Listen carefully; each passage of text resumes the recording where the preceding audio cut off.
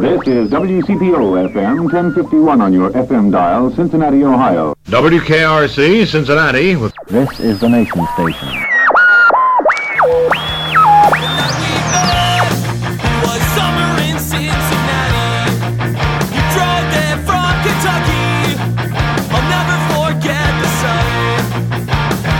Hi again, everyone, and welcome to the Cincy Shirts Podcast. It's episode 41. Today on our show, transportation in Cincinnati with public transit advocate Derek Bauman. That was kind of John Roebling's vision, to have this grand boulevard down Vine Street across the bridge. And for many years, they argued about, much like the same type of arguments we have about transportation today, the riverboat interests didn't even want the bridge because it's going to be in the way, it's going to block the riverboats somehow. Derek is a lifelong public servant, retired police officer, and former candidate for Cincinnati City Council. We had a great chat about everything from the streetcar to parking to the highways around town and what other cities are doing in terms of helping their citizens get around. Did you know that Kansas City and Detroit opened streetcars recently? We learned all about that. So be sure to listen for the promo code at the end of the episode. And as always, you can use that to save 20% on your next Cincy shirts or old school shirts, speaking of other cities, oldschoolshirts.com order. So with all that out of the way, let's talk to Derek Bauman. Cincinnati, Ohio. Cincinnati, Ohio. I come from Cincinnati, Cincinnati. She came down from Cincinnati. Just maybe think of me once in a while. I'm at CincyShirts.com in Cincinnati. Yeah, so hey guys, we're just hanging out at the stock room back here, Hyde Park Retail Store, Cincy Shirts, our professional podcast studio. And this week we're here with Derek Bauman. Indeed. So, yeah, thank you. So people that don't know you, are a retired or former Mason police officer. Yeah, so 26 years as a cop. I live in Over the Rhine. Been down there about almost 10 years now. Have you always lived down there, or did you commute up to Mason? Yeah, I commuted up to Mason, but originally I'm from the Cleveland area and grew up on. Here we go. Here we go. That's right. It all gets back to Cleveland and PF. Right. PF, by the way. PF. Have you met Josh? Yeah. So, well, first of all, let's just back up and say thank you for having me on. I know, I love just Cincy Shirts. Anyways, I was telling you when I walked in the door, I love going into Cincy Shirts. Not only are your designs and your products are amazing, but just like the store, the vibe when you walk in, it's almost like you want to have a cup of coffee and hang out. You just have that kind of warm, welcoming feeling. So I've always appreciated, what you guys do, what you've always done. Supported us, and thank you for that. 100%. Small local business, successful, and now the other thing that really gets me, and especially after, and I got my Cincy Strong shirt on. And especially kind of ties in, in terms of being a retired police officer, what you guys have done with the community. Everything's with supporting the zoo and Fiona to Cincy Strong and kicking back money to good organizations that do good work in the community. To me, that's what it's all about, And in Cincinnati, it's kind of a big, small town or a small, big town, depending on how you want to look at it. And just, supporting a community like that is really awesome. So I appreciate that you guys do that. So not only do you have great stores, I like to just come and hang out. And, I can't even wear all my Cincy shirts, man. I need to wear 2 or 3 a day to rotate through them all. And I appreciate you having me on. But the background is I ran for council last cycle. After I retired in 2016, got hurt at work, kicking a door, and that's a whole other story. But a couple opiate addicts, unfortunately, and the wife was stabbing the husband, and I got there and was the first one there and kicked the door in, and my left leg buckled, and I now have a plate and 6 screws holding my left leg together, and that unfortunately ended my police career up in Mason. But it's offered me the opportunity now to continue to work in public service. I ran for council last cycle. Didn't quite make it. Was a couple thousand votes short. But I'll be back next time on that. But I like to take this opportunity that I have to speak about the issues that are very important to our city, to our region, and to our communities and our neighborhoods. And I know we specifically want to talk about public transit today, and that's one of them. Growing up on the east side of Cleveland, my dad rode, because they have the light rail that goes out to the west side, out to the airport, and out to the east side where we lived. And my dad rode the train to work every day. We we only had one car. My mom didn't graduate from high school. We could only afford one car. She worked the factory floor her whole life, and they would trade off. And so my dad, my family used public transportation on a daily basis. So people, dude, you were this cop in the suburbs. Like, why are you so into this public transit stuff? My family relied on it growing up. And up in Northeast Ohio and really across the country, almost every major city has better public transportation than we have here in Cincinnati. It's a shame. But that's why I'm passionate about this issue. You know, it's important for people, not only people that rely on it, but people that just don't want to use a car as much today. We see our young people, you know, millennials, and older folks as well that just don't want to drive and park, and you know the expense associated with a car and even the public safety factor of it. You know, we have over 1,000 people killed each and every year just in the state of Ohio alone in traffic crashes. You know, and when we talk about pollution and those kinds of things, and get into climate change, all of it. There's so many reasons. The economic reasons. It drives business and allows people to be able to get to work. So for all of these reasons, that's why I'm passionate about public transportation. And we want. You know, like I've lived here my whole life. I worked at Procter & Gamble before I started doing stand-up. I lived downtown. Nobody lived downtown. There was no businesses were open because nobody lived downtown. And if you want people to live downtown, they don't want to have to drive their car from OTR to the banks or walk that far. I mean, it's such a no-brainer, and I've always felt like one of the, I don't know if sad's the right word, but unfortunate mindsets of the city is so many people, they come to downtown to work, they go back to live in the suburbs. They don't realize that if we want a thriving downtown that we're jealous of that other cities have, people need to live there. And for people to live there, they have to have public transportation. Oh, without a doubt. I mean, and so for myself, living in Over the Rhine, you know, I choose to live there. I want to be able to get around without a car. It's unfortunate that, you know, that I had to drive out here today. I was wondering if you walked. Yeah. Well, I'll tell you what. It's challenging with Metro, and we could talk about that whole bigger picture with our bus system. But, you know, it's unfortunate. There's just not a better way even to get out to Hyde Park. It's not that far, right? Without having to drive. Now, you can't take a bus out here, but it's just really inconvenient for people. There's people that have 2-hour commutes every day, on the bus trying to get to work. Yeah. How long would a bus from OTR to... I think that's part of it, too, is like... I think I've been on the city bus maybe once. Right. I've lived here for, over 20 years. I worked at Fifth Third in the Fifth Third building, ironically, downtown and we got off early one day, and Patty dropped me off or something. We only had one car for some reason, and she said, "Well, meet us." It was Good Friday, and she said, "We're getting to a hotel for the weekend, and so come home early. We'll meet you at the hotel." So I get on the bus, and it took the 24 bus all the way through Mount Auburn, 45 minutes to go from downtown to Anderson. Wow. Yeah. Yeah, it's just really inconvenient, for people, and it's hard for those that just simply have to rely on it because they have no other option. It's just very challenging. So it's something that we need to work on really as our region. And so to me, there's kind of two pictures, and you're absolutely right about this. A lot of people get lost, and there's some revisionist history that goes on now because 10 years ago or almost 10 years ago when I moved into OTR. It wasn't like it is today, and there was no guarantees of that. But really, a city, at the end of the day, is really only as strong as its core, right? I mean, you can't have a donut hole there. And that's just not a strong foundation for anything, right? Yeah. But particularly with a city. And so we need to be able to offer other options to people. And when you look, this summer I spent a lot of time really traveling across the country, and I've been to about 8 cities this summer. And, one of the things I do is look at and compare. In business, we talk about benchmarking, right? And then looking at best practices and how can we achieve that. And to me, in the public sector, it's no different. So what's going on in Pittsburgh? We hate the Steelers and all of that, but what's going on there? What's going on in Kansas City? What's going on in Milwaukee? Not just the crazy, coasts, right? But other Midwestern cities, even Detroit, man, Detroit.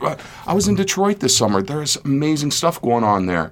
They opened up their new streetcar route on Woodward Avenue, if anybody's familiar with Detroit. Construction cranes all over the place.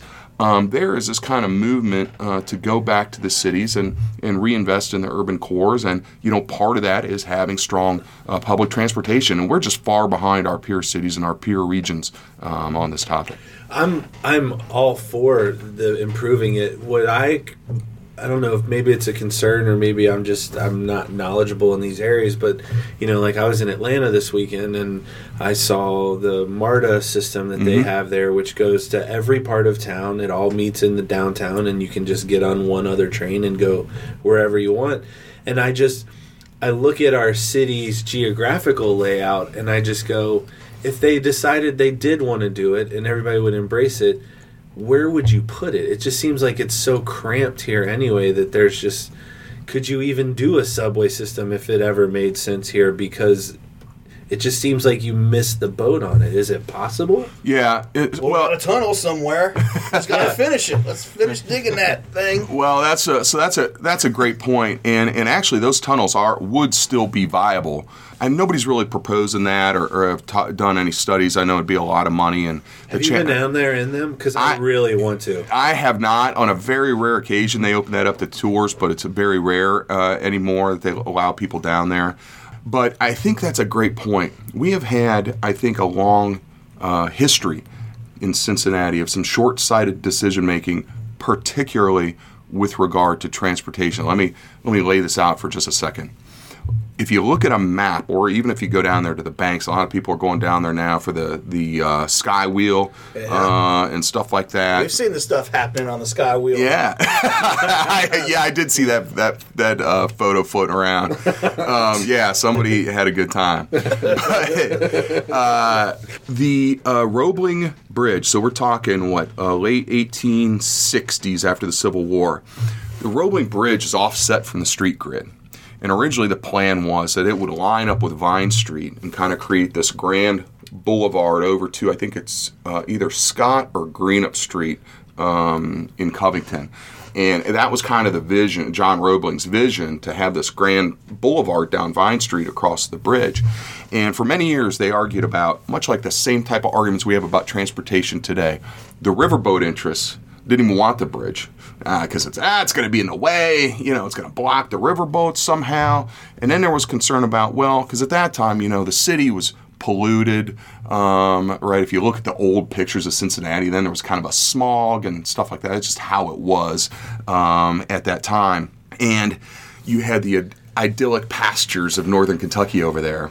And so there was this notion that if we make it too easy to have that view, then we're going to lose population because that'll make it easier for people. So we're just going to make it a little bit offset so you don't have that easy view over there. That was ultimately the negotiation that ultimately got the bridge built after years of arguing about it. Really? Wow. Let's move it 20 feet that way. Right, and we're right. good. And it's a shame now because you got to do that circle down there and drive sideways, and it doesn't fit to the street grid. It just, in the big picture, it makes no sense, and every right? time you drive on it, you feel like you're going to slide off of it. Yeah. And then the next thing was our airport was out at Lunkin, which flooded and turned out not to be big enough or have enough space. So in the 20s we had this plan to build a new airport out in Blue Ash, which was the Blue Ash Airport that the city of Cincinnati had bought that land, and that was the plan, to have our international airport out there. But various, NIMBY, not in my backyard interests up there, and political infighting and what have you, we dilly-dallied, drug our feet, and ultimately Kentucky leaders said, okay, if you guys are going to mess around and build an airport, we'll put it over here. Now look, we got thousands and thousands of jobs. Amazon investing, I think, almost $1 billion into their, into their distribution system over there, all of this stuff. And Cincinnati's airport is in Kentucky. And then you mentioned the subway, right? It was almost completed. It would have been a loop. Much of I-75, the Norwood Lateral, and parts of 71 were built on because it was a subway downtown, but then it would have been above grade. Think about if that loop would have been completed. We would have put our airport in Blue Ash. There would have probably been an extension, built from the rail system out to the airport in Blue Ash, and you would have had that connection. It would have all been here, in Ohio, in Cincinnati. We may have, annexed all that way up there. So there's this history of kind of short-sighted decisions or where we start getting into something, but then we get cold feet on it. Yeah. It's too much and this and that, and then we lose, And so that was part of the argument with, with the streetcar, that we can't every 100 years get halfway into something, do it halfway, and then fail. Like, that's just civically, that's not a good mind place to be. And if you're out trying to attract, we're trying to stop our population loss, which we've done. If you're trying to grow your population, if you're trying to attract young people to move here, which is your talent that businesses want to hire, and if you want to attract new business to come here, when our peer cities are moving boldly ahead on these things, and we're not, that just puts us in a very weak position, or weaker position than we need to be. So I think that's our next big challenge coming up, is to look at our other cities. How did they do it? And of course, the challenge is we've got 2 states. Really, Northern Kentucky is in our region. That's what I'm saying. Too. It's Kentucky, but it's still Cincinnati. It's still, I know the money goes here instead of there, but at the same time, anybody that's in the loop, like, I feel like Cincinnati still benefits from the airport being, in Kentucky. Sure. Yeah, I don't know, but I was always told that Chicago is Chicago because Cincinnati dropped the ball on being Chicago with the river and everything right here, that Cincinnati could have been Chicago. I think that's a fair statement, because if you look back on the history of it, again, we kind of drug our feet. Union Terminal, which you have these Union stations and Union terminals across the country, and what that was there were all the different railroads, and they had their different terminals, and so let's put them together into one location. Chicago's Union Station was opened sometime right around the turn of the century, around 1900. We didn't get ours done until the 30s, and by that time the kind of train era was, other than World War II, which was moved a lot of people. By the 50s it was on the downhill slide, right?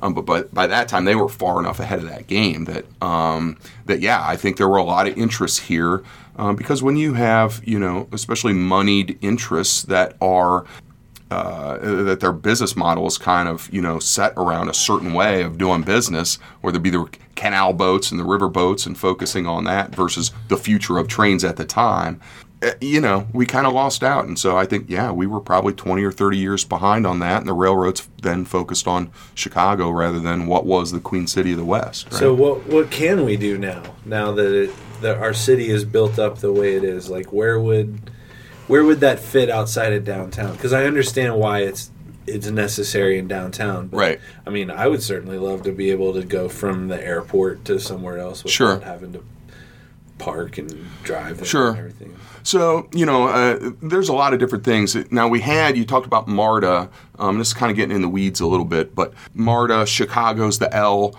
where the heavy rail systems built on their own tracks. Were either subways or elevated above ground. We've seen in later years, more of a focus on the light rail, which runs on the surface, runs sometimes on the street. There's kind of a hybrid streetcar / light rail. And really, our streetcars, if we expanded, they can do 45 miles an hour. So if you give it its own right of way, it can go. So you start talking about other things like bus rapid transit. There's a lot of things we can do. At the end of the day, it comes down to resources. And so, for example, we do not, in Cincinnati, this is one of the big things that holds us back, almost everywhere across the country has either a county-wide or, better yet, a regional sales tax to support public transportation. And now you could say, okay, we're going to do X amount of bus rapid transit, where the bus kind of gets its own lane, and signal priority, where if something comes up to the public transit, comes up to the light, it goes green for public, so it keeps it moving, makes it snappy. Yeah. We can do that. The technology's out there. So even for the streetcar, we haven't even done a traffic signal study yet to make the traffic lights work for it. And people say, well, why is it And it's been slow? out for 2 years. We haven't had a study. Right.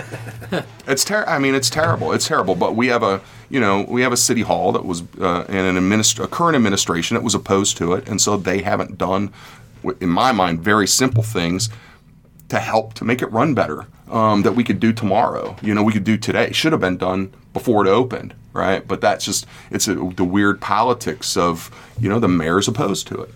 And so So the whole streetcar is ran by the city. There's not like a private company that is funded by the city that. yeah, it's kind of It a seems weird. like if it's your own business, then you're going to take pride in it. You're going to want it to succeed, no matter what the Right. politicians think. Like, Right. what do they have to do with it? Well, there is We a. have this thing. Let's get it to work. Everybody. Get it to work. It's there. I mean, it's kind of like this the Red Stadium. There was a discussion at the time to put it at Broadway Commons, where the casino is now, versus down at the banks. And so some people wanted it there, some people wanted it here. At the end of the day, the decision was to put it at the banks. Nobody's down there trying to tear it down. Everybody just goes down to the Reds game and enjoys it, has a good time. So, we moved on. The decision was made, agree or disagree initially. We went this direction. Let's support it. So it's the same thing with this, but that's not happening. There's still, even in the media, you see just this negative. I don't know what it is. It's almost just like it's like you pick a team, and you're for it or you're against it, and it's like to me, it's like being against the sun coming up in the morning. Like it's gonna happen, right? And whether you're against it doesn't matter. So let's make it work. Let's make it work right. Let's make it good. And we see the example in Kansas City, very similar city to ours. Their streetcar system opened 3 months before ours did with the same exact vehicles. Their ridership is like 4 times what ours is. So why is that in Kansas City? Why can't we do it here? What are they doing? Well, for one thing, they have a mayor that's very supportive of it. So they actually try to solve the problems and not just hamstring it, right, and hamper it. So, for example, they did a traffic study. The lights are aligned. It's free fares.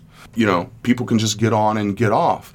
So that's something that's actually my understanding is David Mann, council member David Mann, has just introduced a motion recently, like today or yesterday, to look at that because the amount of money that you get, first of all, the economic model for the streetcar is not based on people say, well, it doesn't make money or it doesn't make money. The street in front of my house doesn't, quote unquote, make it, like dollar bills don't come off of it.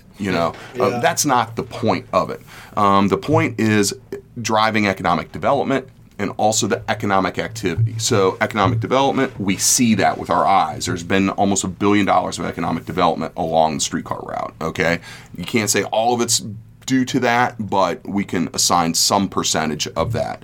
So and we talk about the repopulation, right? So if somebody like me moves downtown on purpose, moves into the city, I used to live in Mason, then, now you have that spending of local shops like yours, and then your employee gets paid, and then they spend money at Coffee Emporium, right? Yeah. And then we see that now. People go to Findlay Market, and they go to the banks, and they spend money everywhere they get off. If they can easily do that, that increases economic activity, and so in that way it does kind of throw off cash, but it's not from the fare box. By the time you talk about the ticket machines, by the time you talk about the cost of enforcement and all of these other things, the net's only about like $125,000 a year, okay, off of what we get from ticket revenue. So if you said, well, let's just make it free fare for a downtown circulator, which it is, many cities do, like Kansas City, and if doing that attracts a lot more ridership, and all of those riders they're not just riding going around circle, they're getting off at Findlay Market, they're getting off at Taft's Ale House, they're getting off at Rheingeist or Fountain Square and going to Graders, right? And going to the local businesses. That's the economic case there. Plus, if you've got a streetcar full of people, the odds of you selling advertising inside the streetcar go through the roof because people know. More eyeballs. That's how advertising works, right? Yeah. Absolutely, 100%. So we'll see how this goes. I think it's a good move, but again, I go back. I've got a business degree and an MBA. I go back to on these issues. What would a business do if I'm Cincy Shirts? If I'm the CEO or the COO of Cincy Shirts, and I've got a new product, but yet I don't support that product, or I badmouth it, or if I purposely do things in our infrastructure. Yeah. And then you look at the sales of prices. Well, the sales weren't that good. Well, if the CEO doesn't like the product, and is purposely doing things to hamper that product, like it's not going to work out well. Yeah. So so that's where we're at. I just think, look, you make it, people like it. They come down. Look at the look on the kids' faces when they get on there. There's just something about it that's intrinsic. That's just that people like and enjoy. Well, the problem is the way that the voting works in Hamilton County is that the people who are voting on it are not the ones that are targeting to use it or are going to use it. And that's always the argument. I mean, you turn on the radio and it's always here's like, I don't know why I got to pay for something I'm never going to use, and it's short-sightedness is all it is. It is short-sighted, and so, for example, I don't have kids. I happily pay my taxes at Cincinnati Public Schools. Right. I mean, first of all, it's the right thing to do, and secondly, like, it's important. It's just one of those things. It's important for our society, right? Yeah. And so, to me, it's the same thing. Like, we have in the city of Cincinnati, over 20% of our households don't own a car. All right, we have 50,000 jobs in Hamilton County that are unreachable by public transportation. Even if I have a car, I know there's people out there that can't afford it. If people can't get to work, then what are they going to do, right? Somehow it's going to cost you. Somehow it's going to cost you. Right. But, look, if you travel at all, you go to these other cities. And like I said, I ticked off a whole list. Charlotte, Greensboro, North Carolina, places like that, are investing in public transit. It's not just Portland, it's not just New York City and Chicago. They build streetcars in Charlotte and Oklahoma City is just about to open their streetcar. Detroit just opened theirs. Milwaukee's opens in December. Oklahoma City. I mean, you can't get any more red meat oil patch than that. Yeah. They're building a downtown streetcar in Oklahoma. I mentioned Kansas City. Charlotte's on 3 or 4 expansions of theirs. Kansas City's planning 2 or 3 expansions on theirs.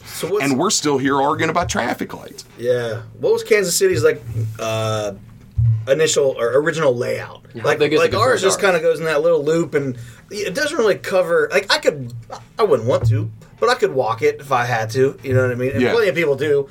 It's not like it's that far. What is it? What's the whole loop? Well, probably the bank's up to 5 where it stops miles by all the way us. down and back That's up. a pretty hefty. I mean, I've walked down to P&G from our store. But Yeah, if you walk the banks to Rheingeist, that's a pretty good workout. yeah, But it rains and it gets cold here. but people do it every day. Yeah, no, well, I get. But still, Yeah, so we get your point. Yeah, so there's. Do they have different routes that are more productive? Well, here's the thing. The original plan was to go for the first phase was to go all the way to the zoo, right? And then after Governor Kasich was elected in 2010. He pulled, I think it was about $52 million in state money, and so he had to scale back. I think the way to look at this is this is like a 30-year deal, okay? So the plan always was to expand beyond that. The plan was to connect downtown to uptown because that's your 2 major job centers in an area in the middle where you wanted people to live and repopulate because OTR's population had fallen along with the cities. And by the way, it's an interesting fact. 1951 was our peak population, 500,000 people. That was also the last year that our legacy streetcar system ran. And so that was part of this then flight to the suburbs. And we lost 500,000 city of Cincinnati. in the city alone, right, in the city limits. And so that was the original thought process behind this streetcar system to connect downtown to uptown and repopulate and help to repopulate the core and people can get around without a car, was to help stave off this population loss.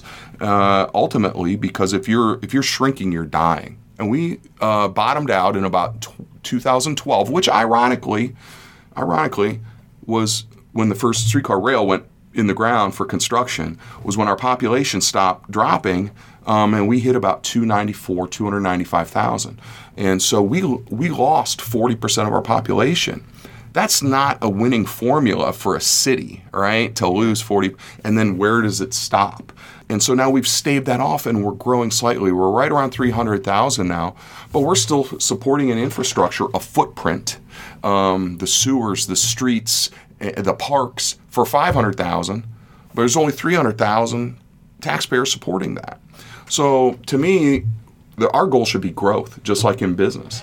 And how do we achieve that? If there are steps A, B, C, and D that we can point to and say this should lead to help us grow our business foundation, and then also help to grow our population of people, what is that? And part of that today, if we know that young people don't want to drive as much, are putting off getting driver's licenses, want to be on their devices rather than driving, if we're going to be competitive in the market to attract that population to move here and ultimately grow our city, then what are the amenities? And I think you get into different things. Bike infrastructure. A Kroger's that you're not worried about,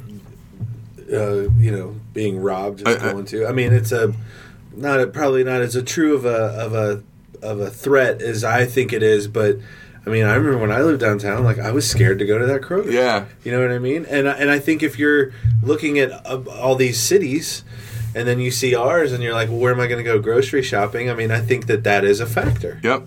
And so having said that, I've shopped at Vine Street Kroger since I moved in down there. I've been fine. But you're right. There's a perception issue, right? It's a perception, especially subsequent to 2001. And the civil unrest that we had. I mean, there's no there's no two ways around it. And so now we're, fortunately, we've kind of been waiting on Kroger to do this, and now we're getting that right across the street from Coffee Emporium. We're getting a new, urban style Kroger with the apartments above, and it's been a long time coming. But that's one of the things you have to look at. What do we need to do? Again, I keep going back to business. You invest on the capital side. And ultimately, you expect those investments on the capital side to throw off cash on the operating side, right? And so it's similar. The similar thing. The city of Cincinnati has a capital budget and an operating budget, and so we make these capital investments that are hopefully attractive to business and people, and then ultimately that, because of the increased business activity, an increased number of taxpayers, helps you on the operating side. So, the other thing I think is like, I love our downtown. Like, I'm such a homer for the city, but it still is never lost on me to come around the Cut in the Hill and see our city sitting there. It's amazing. But it also kind of feels like, with the way that the highways are currently structured, that our downtown's almost as big as you could get it, because it sits so perfectly between the two highways.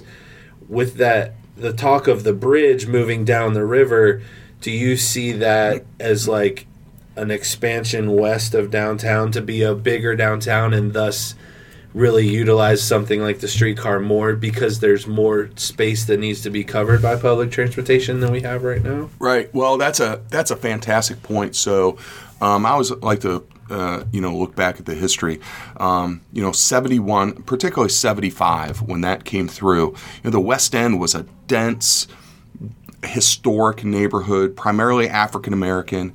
And it was and this happened not just in Cincinnati, but cities across the country. In the late 50s and the 60s, when the highway system was being built, and those areas were looked at as slums that we basically need to eradicate. It was no coincidence that 75 was basically barreled right down through there and displaced so many people, thousands and thousands of people out of the West End. And to me, it's just a shame. And so, how can we, one of the terms I use is connectivity. How can we reconnect? How can we reconnect neighborhoods? How can we reconnect within neighborhoods? So we're looking at a couple things. In Over the Rhine neighborhood, we're working right now. Hopefully council is able to come to a good conclusion on this. We've been working for 6 years on a plan for Liberty Street Road Diet, which Liberty Street was it was just the size of a regular street. Now it's like a canyon, 7 lanes wide, right? Because it was going to be a connector between 75 and 71. Ultimately, they moved that down to Fort Washington Way, down by the riverfront. Right. But we want to shrink that footprint down just a little bit, make it easier for it just cuts in the northern and southern parts. It feels like a dividing line. It feels really like a dividing line. And so, and then help people walk and help people on bikes and still maintain vehicular traffic. Another way where we can, to your point, which is fantastic, that we can literally create new land downtown is that Fort Washington Way, when the Banks was designed and then built, and the footprint, again, of Fort Washington Way was shrunk. It was much wider. But it still feels like a canyon. If you're walking down the hill, down Vine or Walnut or Main, down towards the Banks, and then you get to... It just feels the Banks is just disconnected. It's its own little area. It's over there. So Fort Washington Way was actually designed to be capped and it can be capped. And then it's, well, what do you want to put on there? It can actually fit buildings on it. Not necessarily high rise. It would probably be like a medium rise type of mixed use buildings. But those 4 rectangles over Washington Way can be capped. You could have some of it be parks, green space, whatever you want the design to be. That's it's so hard to visualize, but it like to think that could become a tunnel versus like essentially that's what it would be. Columbus did that with 670. Capped part of that, and some other cities have across the country. But that's some of the most valuable land in our city, right? And we can literally create it out of nothing. It was designed that way. It's going to take some money. Hamilton County Commissioner Todd Portune has been working on this. But that's a plan that That's been people talked are about. putting in place, huh? It's been talked about for ages, though. Yeah, right? it's been talked about, but you know what? A lot of times it takes the political will and the capital to get it done, and you look at different financing mechanisms. I believe that's something that we can do, and you don't have to do all 4 at once. You can do one at a time. Yeah, because it's such a stark contrast on both sides of it, of like fun and play and everything else, and then like buildings where you go to work. If there was some way to like transition ease that, and blend it together. Yep. Right. Yep. And I think there's a financial model out there where you can monetize that, because that property is going to be worth money, right? And a developer is going to build something there, and that's going to have value.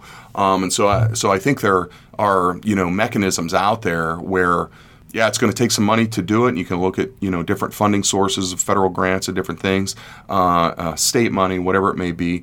But there's an opportunity there, that we can literally create new land downtown and really connectivity, right? Connect the banks to downtown. I think it'll be a big plus for us.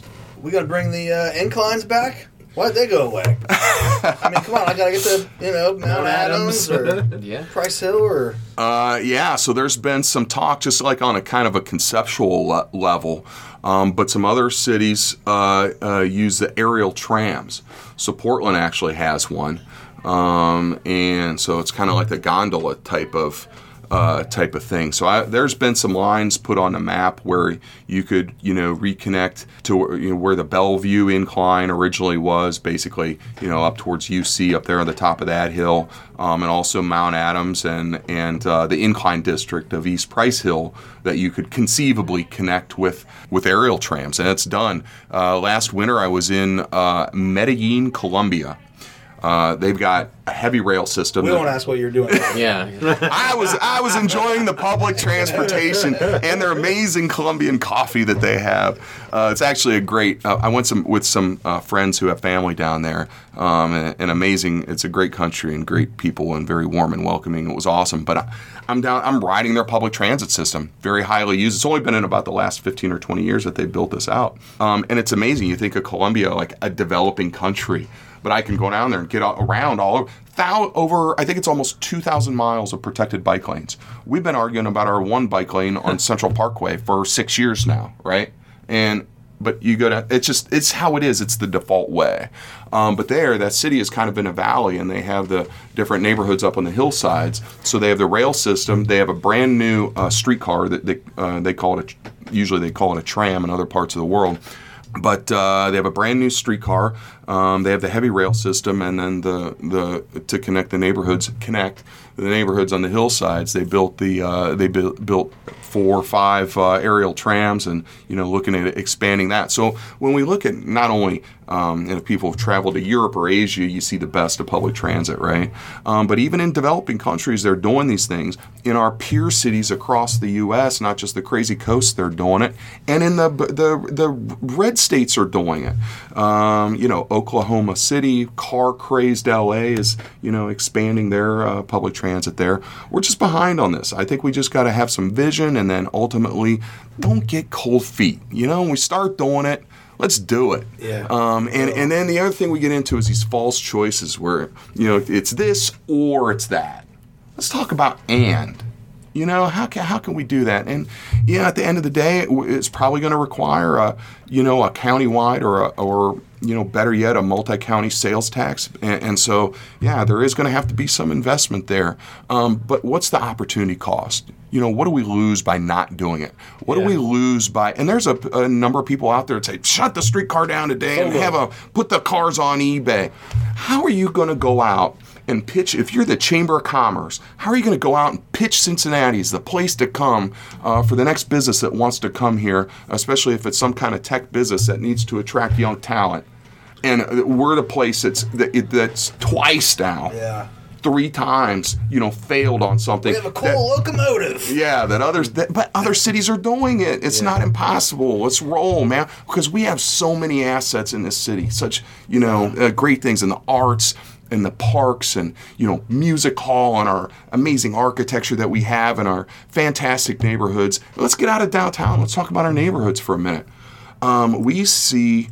it's almost like Cincinnati was built and laid out. You had this strong core, and then you had these kind of, it's kind of like the solar system, little, what do you call it, the hanging mobile, in elementary school, and the sun and the planets out there. That was Cincinnati, and then the neighborhoods that were connected by the streetcars. Pleasant Ridge, Oakley Square. Usually the squares were like a streetcar turnaround because they could circle around and come back.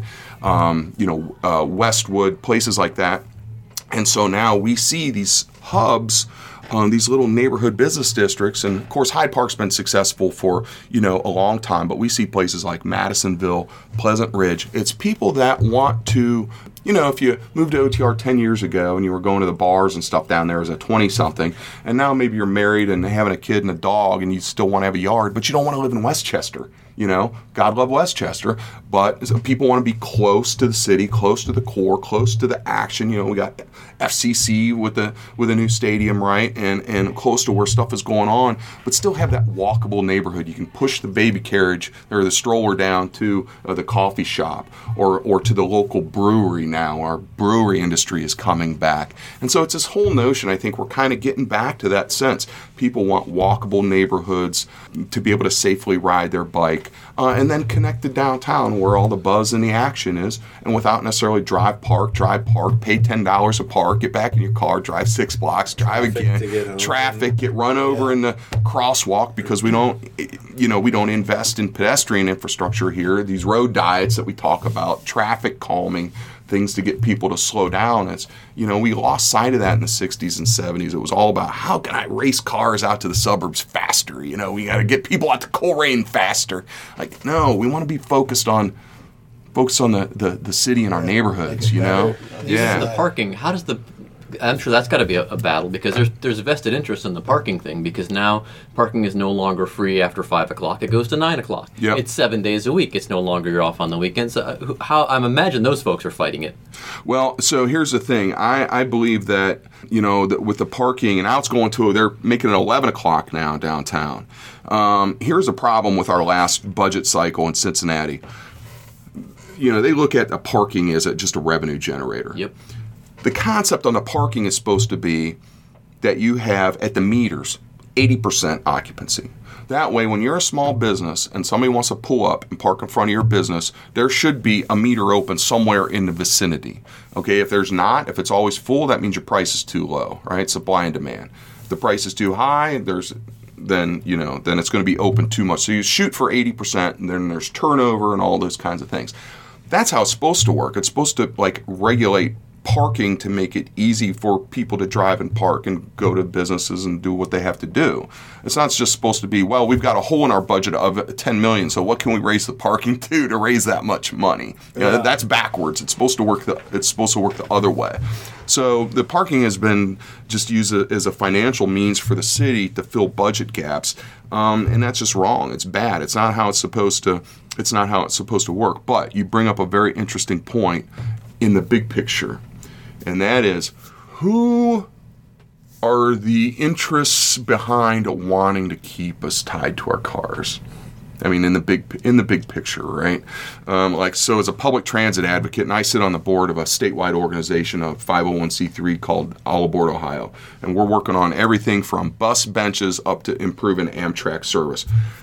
it's like we have like 1,000 members that pay their $35 annual dues, and we accept donations. We're a 501c3, but that's what the operation we're running on. Then you have, there's a lot of money behind selling cars, selling car advertising, obviously the petroleum industry, right? The asphalt industry, the sprawl, a real estate industry that wants you to we'll build you a new highway, new road out to the Timbuktu, because we want to build houses out there on that green space. And then you got to have 2-3 cars to be able to drive everywhere you got to go. So there is a whole economy built around not making it easy for people to get around without a car. There are huge interests in the parking garage business. Companies that are national companies that, operate parking garages. That's what they do. And so, we had an instance with, I fought very hard with a number of others to save the Denison Hotel building downtown, that there was a plan to rehab that. But, we have a powerful family that owned it that's in the car business, and it's parking lots all around there. So you just, not saying that was the only reason, but I mean, when you start scratching the surface, it's like, always follow the money. Always follow the money. So yeah, there are entrenched interests that want to keep people driving because they make a lot of money off of it, on many different ways. And so, so that's the battle that you run up against. And there have been, Phoenix actually just had, because they're looking to expand in their light rail system there, and they had a Koch brothers funded interests, opposing their transit initiative there. Nashville had the same, and it wouldn't surprise me if we get a transit levy of some kind on the ballot, here in Hamilton County, that this outside money comes in, just because there's follow the money. So you moved to OTR from Mason 10 years ago, yeah, and you mentioned why you were a proponent of the public transit system, but right. Were you always this passionate about it? Did it stem from just being in OTR and seeing like the real problems, or did you really get into it, after your police career ended and you were trying to focus your energy somewhere else? Right. Like you're obviously, it went from like, I get why people need public transportation to like doing your homework and running for council and wanting to make a difference and serving on these boards. Like what really fueled that level of interest? Yeah. I think at the end of the day, and this is what gives me hope for the future. At the end of the day, it goes back to, I remember being 5 years old, walking around downtown Cleveland, riding the train into downtown Cleveland with my dad, and walking around and having a fantastic Saturday afternoon, with my dad, and that's how I grew up. So it was just natural to me, and I understood. It made sense. I got it just based on that, and I got away from that because later on we moved out to the suburbs near Akron, where I went to high school and went to school at the University of Akron, and then when I became a police officer and got hired at Mason, I was living and working in the suburbs. I kind of got away from that, and I saw this plan in the late 2000s when there was some cool stuff starting to happen in Cincinnati again. And so 2008, 2009, I'm just downtown walking around, and it starts taking me back and thinking about when I was a kid with my dad. And now I see on a Saturday afternoon, and we see higher for the streetcar. We see, and we've talked about a lot of other things, including our bus system that's extremely important. But for the streetcar itself, you see on a Saturday afternoon, because it doesn't run as fast as it should, and so the weekday ridership is low because people don't have time, like they got to get to lunch and get back, right? And so it should work for that. Right now it's not totally, we're getting better. But on the weekends when people have more time and you see the families down there, these Cincinnatians, these young children that are growing up with that are going to have, they're going to get it. They're going to have a more positive view and vision of getting around without a car.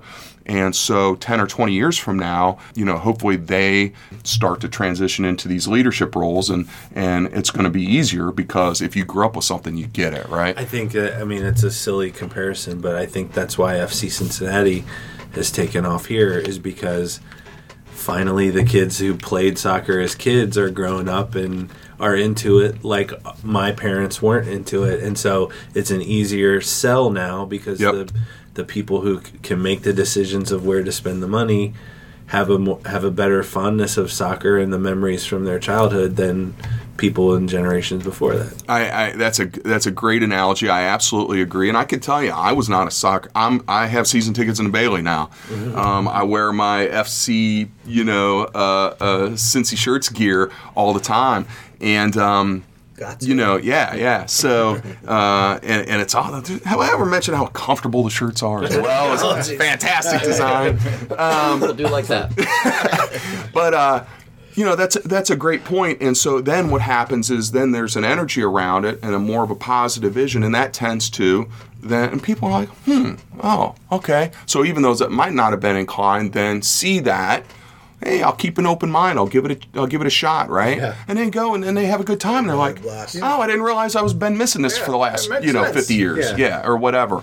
And so I think that's a great analogy. And as far as that goes, the new stadium's going to be just a block or two, from a streetcar stop there. As a matter of fact, FC Cincinnati's already doing some advertising on the stations. The Findlay Market Elm Street side station it did. I don't know if it's still there or what the time frame was, but they put an ad up on that. And bought some ad space there because you're going to be able to walk right over. And I think that's a great example. People are going to be able to come downtown to go to FC game, park once, hopefully even take public transportation if they can. But you park once or Uber down. And then use a streetcar to get around. Go have a couple beers, have lunch, and then get off. Take a stroll through Washington Park, and then walk over to the game. So I think it's going to be a huge. Take a bird scooter. Yeah. Who approved that? Well, I mean, it's like all the steps and all the stuff the hoops you have to jump through to get even like a stop sign on your cul-de-sac or whatever. All the paperwork, and then it seems like, wait a second, now we just have scooters littering. That felt like a follow the money more than anything of like who paid how much to just get this approved, and it's here. It looks fun. Well, so I've ridden them. There's a lot of mixed feelings on the scooters. Generally speaking, I support any way that makes it easier for people to get around, especially in a clean and green, red bike, whatever it may be. There's some challenges with that because they have essentially that's Silicon Valley venture capital money. Here's $500 million. Go drop these everywhere, and they took the notion of it's better than, how's that saying go? It's better than it's easier to ask for forgiveness than it is for permission. Yeah, permission, and so that's what these things just showed up in cities overnight. There wasn't a vendor licenses or something, right? Well, cities across the country are now kind of working, after the fact, like Uber. Disrupt, right? First, disruptive technology and do that. So that's the world that that we're living in today, and then we kind of play catch up with it, but so with the streetcar, just driving around. Elon Musk just on a day streetcar, put some rails in there, and so don't mind us. So just so to that point, and a lot of people ask, well, why the streetcar? It could be a bus. Why couldn't it just be a bus going around? Yeah, exactly. That's a good point. Why the rail? Chattanooga, they have electric buses that are free. You just get on and can go wherever. Yeah, you can do that. There's a couple arguments there. Obviously, on the capital side, it's less expensive, but at the end of the day, there's a great value and a benefit to that rail being in the ground because it's a sense and a sign of permanence. For one thing. So, for example, if I open up a coffee shop or a business, if you look at Chicago or New York, you want to be close to a subway stop, right? Because there's X amount of traffic that's going to be coming through there. A bus, I can get on it. I'm not quite sure where it goes. I'm actually, if I'm not familiar with that city or familiar with the bus system, I might be a little trepidatious to get on there because I might end up someplace I don't want to go. With the rail in the ground, you see where it's at. You see where it goes. And so you can be pretty confident that that's the route. And so we see on the economic development side that's and there's all you can get into the research and the case studies, and other places like Portland started with their streetcar system in the mid 1950s. But I think you can go back to our original streetcar system in the 1800s. That's how land was developed, around those stops. And so if you're talking about redeveloping areas and attracting people and business, that sign of permanence is a huge part of that. Also, and it's hard to quantify, but there is a subjective and a qualitative difference that you can't quite put your finger on. It's quiet, doesn't have diesel fumes, those types of things. There is just something about, there's just something about a train, basically. The fact that it's on rails, it's just attractive to people that might not ever ride public transit, but they'll get on a train for whatever various reasons, qualitatively, and so it's just a thing. It just is, and so I don't know if we can always put our finger on it, but it's kind of like an introduction. If you get used to the concept that you are traveling on a vehicle, that you're not the only person in, like your personal car. And this is one of the big assets of this too. I have met so many people on there because I use it, maybe not every day, but several times a week. Like I go down to the Walgreens at 4th and Main, and the streetcar stops right there, so that's where I go, to the Walgreens. You have these opportunities for social interactions. You can meet, anyone from a CEO to, anybody on there. So I mean, there's a lot of downtown folks will take the bus, or if they work downtown, take a bus downtown, and then, because if you have a Metro, a monthly pass, that counts for the bus and the streetcar. So there's folks that work downtown in service industry that'll take the bus down and then use the streetcar to get around to wherever their specific job is. And, you have these opportunities for a social interaction, and that when you talk about living in a city, to me, that's a big part of it, right? And that actually, if we are just isolated and alone on a cul-de-sac, and then we get into our little car bubble and we're by ourselves and we don't talk to anybody, and then you get to your destination and you have your blinders on and you just go, there's a real value in this kind of, I go back to connectivity again, even between and among people, right? And chance conversations, who you might run into and exchange a business card with. That type of thing. You have those conversations, and so I think we perception of other humans, like getting over your stereotypes. You know what I mean, and realizing I can get off and over the Rhine and walk around and be okay. Yeah, and people are people, and let's connect, and let's talk, and let's accept the differences that we may have, and in that way you might gain some empathy and understanding for other people's conditions, and vice versa. I think there's great value and benefit to that. And how do you put, if you're looking at an Excel spreadsheet, how do you put a number on that? I can't. Right. Especially in this city, comparing to other cities, that a city that needs to integrate its, various ethnicities and income levels more, it's this one, because it's just forever. It's, you go back to where you drive in, you work, you go home, you're surrounded by people just like you. Yep. I go to Kroger on Wednesday and church on Sunday, and that's good enough. I think these are great points that you make, and it helps us to open our eyes and open our hearts and minds, and just connect as people and as Cincinnatians. I think there's great value in that. I mean, I feel like we're just getting started with you because it's been such a one-sided conversation on one topic. So you have to promise you'll come back and do this again, and we can get into more topics than public transportation. But I feel like it's very important.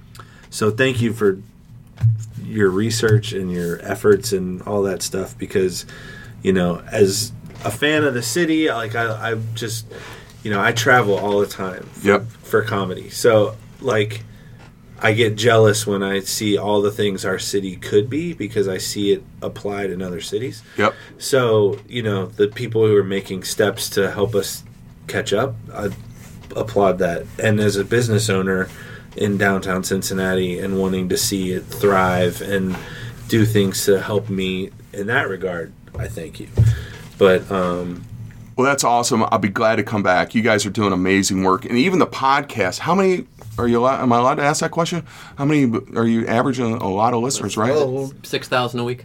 6,000 a week. That's awesome. You guys are killing it. So I'm happy to come back. You know, we have a lot of other issues facing the city. I'm happy to talk about any of those. But at the end of the day, we have amazing assets here in Cincinnati, and I think a lot of it is just not selling ourselves short, recognizing what we have, look at what we could have, and how can we really move forward? How can we improve? How can we grow? How can we grow our economy and jobs and really just this can be really a world-class city, and so we should never sell ourselves short. One of the things we do at the end of our episodes is we ask our guests to give us a word that is a coupon people can use until the next episode comes out. So if you were going to give us a word that people can use as a coupon, what word would you pick? Well, we went back to community a lot in our discussion. So let's do that. At the end of the day, you know, Cincinnati's a lot. The east side, there's west side, there's downtown. We have 52 different neighborhoods. But at the end of the day, we're people of a community. So let's go with that. If that works, I don't know if that's enough characters. Let's do it. Until from right now until the next episode comes out, type in the word community as the coupon on our website or in any of our stores. Say the code. Just come in and yell community. Yeah. You'll get coupons flying out of the 20% off your whole order. So how can people follow what you're doing or learn how to get involved? You're great on social. Do you want to tell them how they can find you? Yeah, so it's Derek Bauman, DerekBauman, at Derek Bauman, Twitter, Instagram. Search me on Facebook. I'm sure I'll come up. And talking about community and connecting with people, I love to do that. So please feel free, reach out, connect, DerekBauman@gmail.com, shoot me an email, grab a cup of coffee or a beer, and love to link up with people. Floating around OTR, say hi to them. All over the place. That's right. That's right. I love you guys. I really appreciate being here. Cincy Shirts is amazing. Thank you, Derek. Appreciate it. See you again Thanks soon so much. for sure. Thanks, guys.